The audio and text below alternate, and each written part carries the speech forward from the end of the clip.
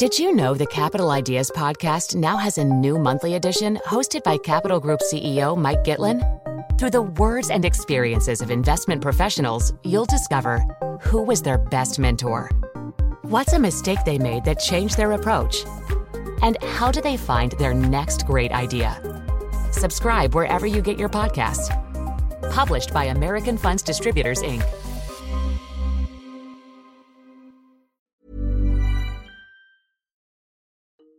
A few hundred miles north of Peru's capital of Lima lives a farmer named Saul Luciano Ulia. He's lived in the region all his life. But in 2015, he filed a lawsuit against the largest utility company in Germany. What stands out about this lawsuit is that the utility, called RWE, has no operations in Peru. But Saul says that he and this company on another continent do have something to hash out. And it has to do with a glacier that is melting near his city. So essentially, he is asking RWE to help pay for the cost of defending Huaraz, which is his hometown, from a potential flood. The city is below a lake, and there's a risk that as climate change accelerates, an avalanche will collapse into the lake, and the lake will spill down into the city, which could be potentially catastrophic. That's Camilla Hodson. She's a climate reporter at the FT. And the reason that he's suing them is because they are one of Europe's biggest polluters, a major industrial polluter for over 100 years now. And so his kind of claim is that they're responsible for X proportion of global emissions, therefore they should pay for X proportion of the costs.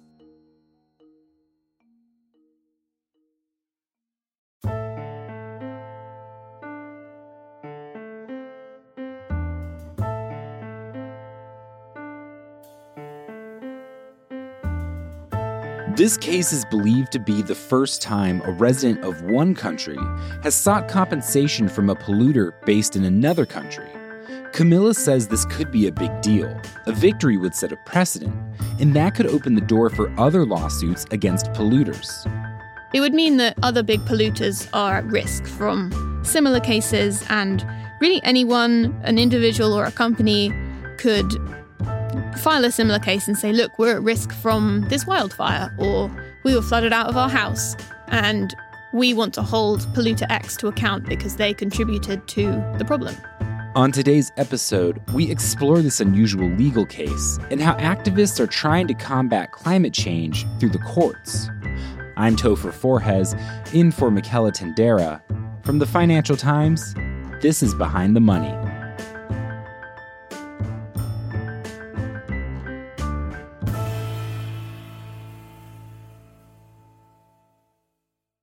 Camilla, welcome to the show. Thank you. Good to be here. So, Camilla, why did Saul and his team choose to sue RWE?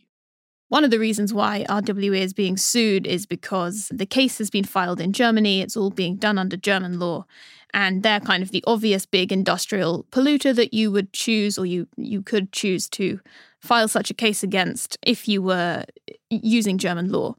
It's also just in the grand scheme of global industrial polluters, it's one of the biggest, according to a 2014 study that tried to outline all the biggest industrial polluters. And really, the legal team have just said, you don't need many more reasons than that. The point is, it's partly the case is to make a point. It's to say, this is, polluters should have to pay for the damage that they are causing. It doesn't really matter where the emissions are emitted. They all contribute to climate change, which is a global phenomenon. It affects every country all over the world in different ways. And so it's kind of, in a way, it's irrelevant that RWE doesn't have a presence in Peru. So what does Saul have to prove in order to win his case? So there are two main tests. One is he needs to show that his home is at significant and imminent risk of flooding. So the judges, legal experts, scientific experts have just returned back from a trip to Peru. They were there on a kind of fact-finding mission to gather evidence about to what extent is Huaraz endangered. Is there a kind of significant and imminent risk to the city? And the second thing is he needs to show, or his team needs to show, that RWE is to blame, essentially. They need to show a kind of causal link between the pollution that RWE emitted and climate change and the effects of climate change. And the German judges need to agree that RWE is legally culpable for at least a portion of the damage and therefore should help pay towards the solution. So Camilla, where are we in the case right now? So where we are now is that the scientific experts are they're returned home. They're going to come up with a kind of analysis of what they found out in Peru. They'll present that opinion to the German court, and the legal team will then need to start work on this second question, which is about essentially, is RWE to blame? And that won't necessarily require a trip anywhere. That's kind of it's science that you can do with modeling and desktop analysis rather than having to go all the way to Peru. So it's possible that we'll get a ruling or a decision, I should say, by the judges this year. I think more likely is next year because it is a very complicated case. There's a lot to work through.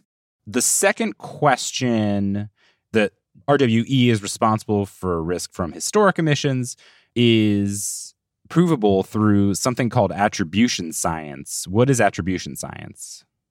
Yeah, so that's this fairly new speciality or scientific field of study, and people use it for different things. But essentially, it's trying to identify either whether climate change made an event, a disaster like a flood, more likely or more severe. And you can also use it to try and trace back pollution to an emitter and say, you're responsible for this and you're responsible for that. And it's a fairly new field of science. It's been around about 20 years. It's something that's really evolved quite fast, and there's a increasing interest in it, both from kind of citizens who are interested in understanding why there's a heat wave, for example, but also for legal cases like this, and this idea that you can kind of hold polluters to account. So what is RWE's response to Sol's claims?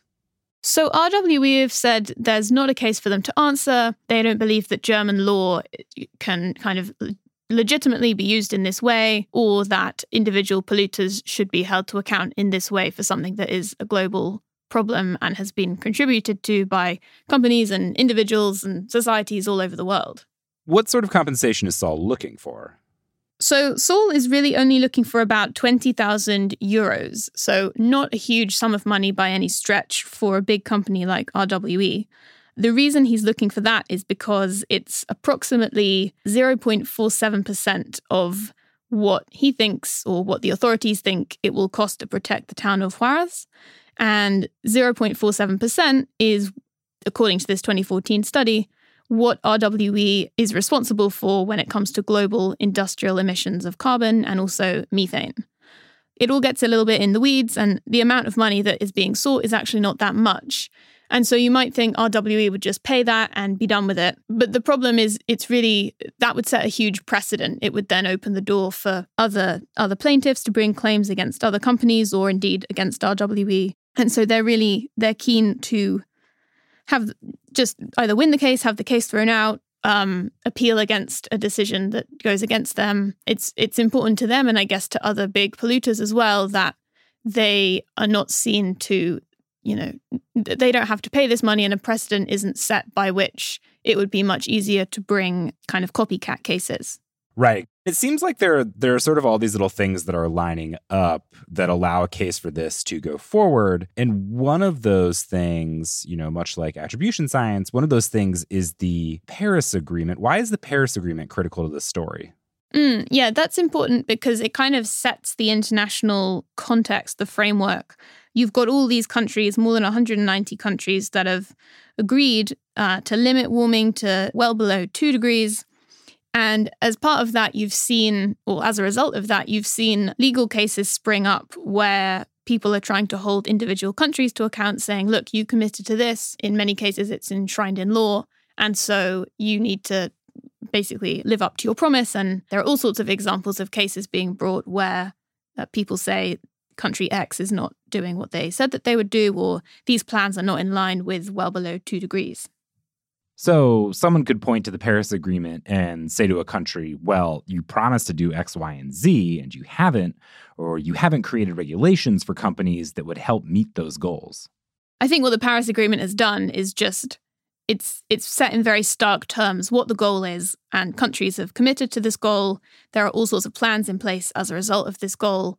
And so when a country or a company is deviating from that, it's kind of easier to say, you've got a very clear reference point to say, you are in theory not on track for this very important goal. And you've just seen a real wave of litigation since the Paris Agreement was signed in 2016. Can you talk about that? I mean, what other cases are sort of similar to this one? So, there's been a bunch of climate litigation, all kinds of different things. This is kind of a unique case in that it's the first where you've got an individual in one country suing a company in another on these grounds, on a kind of, looking for damages in this way, or at least it's thought to be the first. There was a ruling against Shell last year, which was very significant, which essentially a Dutch court said to Shell, you need to make steeper emissions cuts. You have a duty of care to Dutch citizens, and you're basically not doing enough. And there was also a case in France, I believe it was last year as well, when a Paris court said to the French government, similarly, you're not doing enough. You made these promises under the Paris Agreement, and you're simply not doing enough to cut emissions and to put France and the world on track. So, I mean, there are hundreds more cases, not all so high profile, and they're not all about kind of holding people to their promises. There are greenwashing cases, stuff to do with how you market your products and are you being responsible in your claims. There's all sorts of stuff emerging, and it really feels like the kind of floodgates have opened. There are more and more of these cases all the time. And it feels like we're just going to see more of them. It doesn't feel like that kind of the eagerness to use the courts to hold people to account is going away anytime soon. And partly I think that's because there's a kind of lack of, in many cases, there's a lack of another mechanism, because a company may not be legally obliged to cut its emissions. Countries, even though they've signed up to the Paris Agreement, there's no enforcement mechanism in the Paris Agreement. So it's kind of you're taking these countries at their word. So there's kind of plenty of scope for legal cases to be brought as one way to kind of force action in lieu of a better method. Did you hear any criticisms about addressing climate change through the courts? Yeah, there are definitely people that have concerns about it. I mean, it's not, frankly, very practical to bring this kind of a case for every disaster in every country against every big polluter. You'd end up with thousands and thousands of cases against some of the same companies and just all sorts of companies all over the place.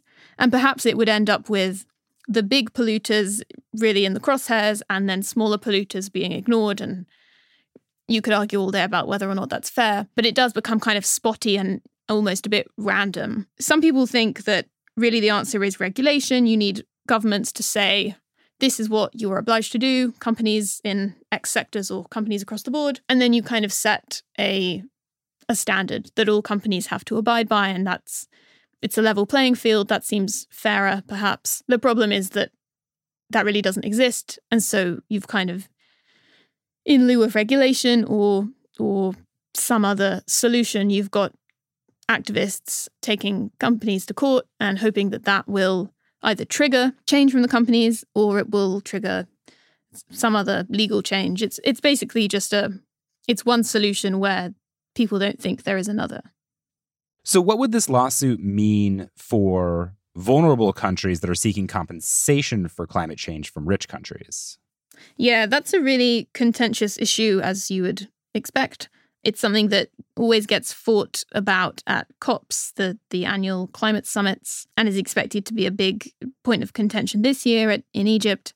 Essentially, lots of vulnerable and developing countries would say, rich countries really owe us some compensation or some assistance, given that historically we have not been big polluters, but we are on the front lines of climate change. And so there's a possibility that a case like this could set a precedent whereby a polluter compensates the kind of victim of climate change or a climate disaster. And then that is used to bring cases between countries. So this is a citizen suing a company, but you can imagine the model working between two countries. And there's a lot of research underway about how that could work. There's an organization that is seeking kind of technical legal opinions about whether that kind of a case is possible to bring. So I don't think it's out of the question. I think it's something that It kind of feels like a last resort.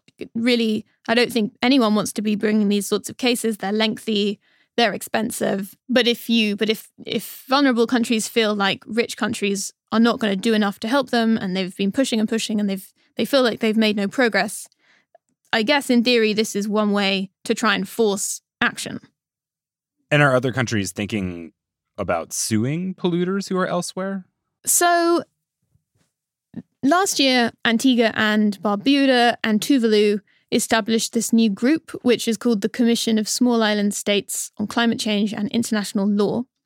And that group plans to seek opinions from international courts and tribunals, things like the International Court of Justice. They plan to seek legal opinions from international courts about whether they could bring those kinds of compensation cases. There aren't any of those cases actually in the works. It's kind of, they're looking basically for kind of advice from established international bodies that deal with inter-country disputes about whether a case could be brought and how that might work. So I think there's a prospect. The prospect is there. It could well happen that such a case is brought. The forum in which it was brought is, I'm not sure quite what that would look like or how such a case would be structured or, how it would go. It's all kind of theoretical at this point, but I think it's definitely plausible that such a case could be brought. There's certainly interest. And if Saul were to win this case, would that help bolster those countries' cases, those theoretical cases? I imagine it would help just from the point of view of you've shown that kind of causal link, you've proved legal culpability, even if a case brought by one country against another country is brought in a kind of different forum and using different law. I'm sure it would help to have one of these kind of compensation cases in the bag to kind of reference and to draw inspiration from, to understand how those legal arguments were made and, why it was successful. Would activists still consider this a victory even if Saul loses? I think the amount of attention that it has got has already kind of been a victory in some activists' eyes. I think the fact that this case has got as far as it's got is something of a victory in itself. Yeah, it's unusual. It's a kind of unprecedented case. It's a test case. And even if he's not successful, you'd be able, or a legal expert or activists would be able to kind of untangle what was successful, what wasn't, where the claim fell down in legal terms. So I think it's been a big deal in terms of the press that it's garnered, the attention from legal experts that it's attracted. And I think we're likely to see other similar cases, whether or not this one is successful. Camilla, thanks for coming on the show. Thanks so much.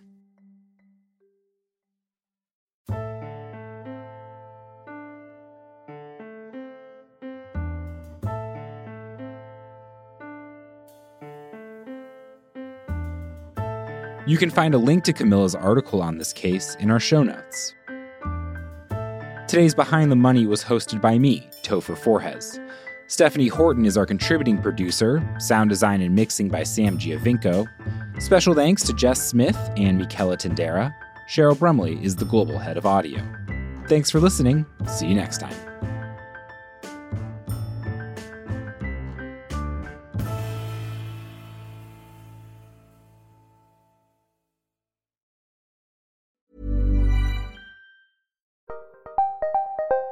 Did you know the Capital Ideas podcast now has a new monthly edition hosted by Capital Group CEO Mike Gitlin? Through the words and experiences of investment professionals, you'll discover who was their best mentor, what's a mistake they made that changed their approach, and how do they find their next great idea. Subscribe wherever you get your podcasts. Published by American Funds Distributors, Inc.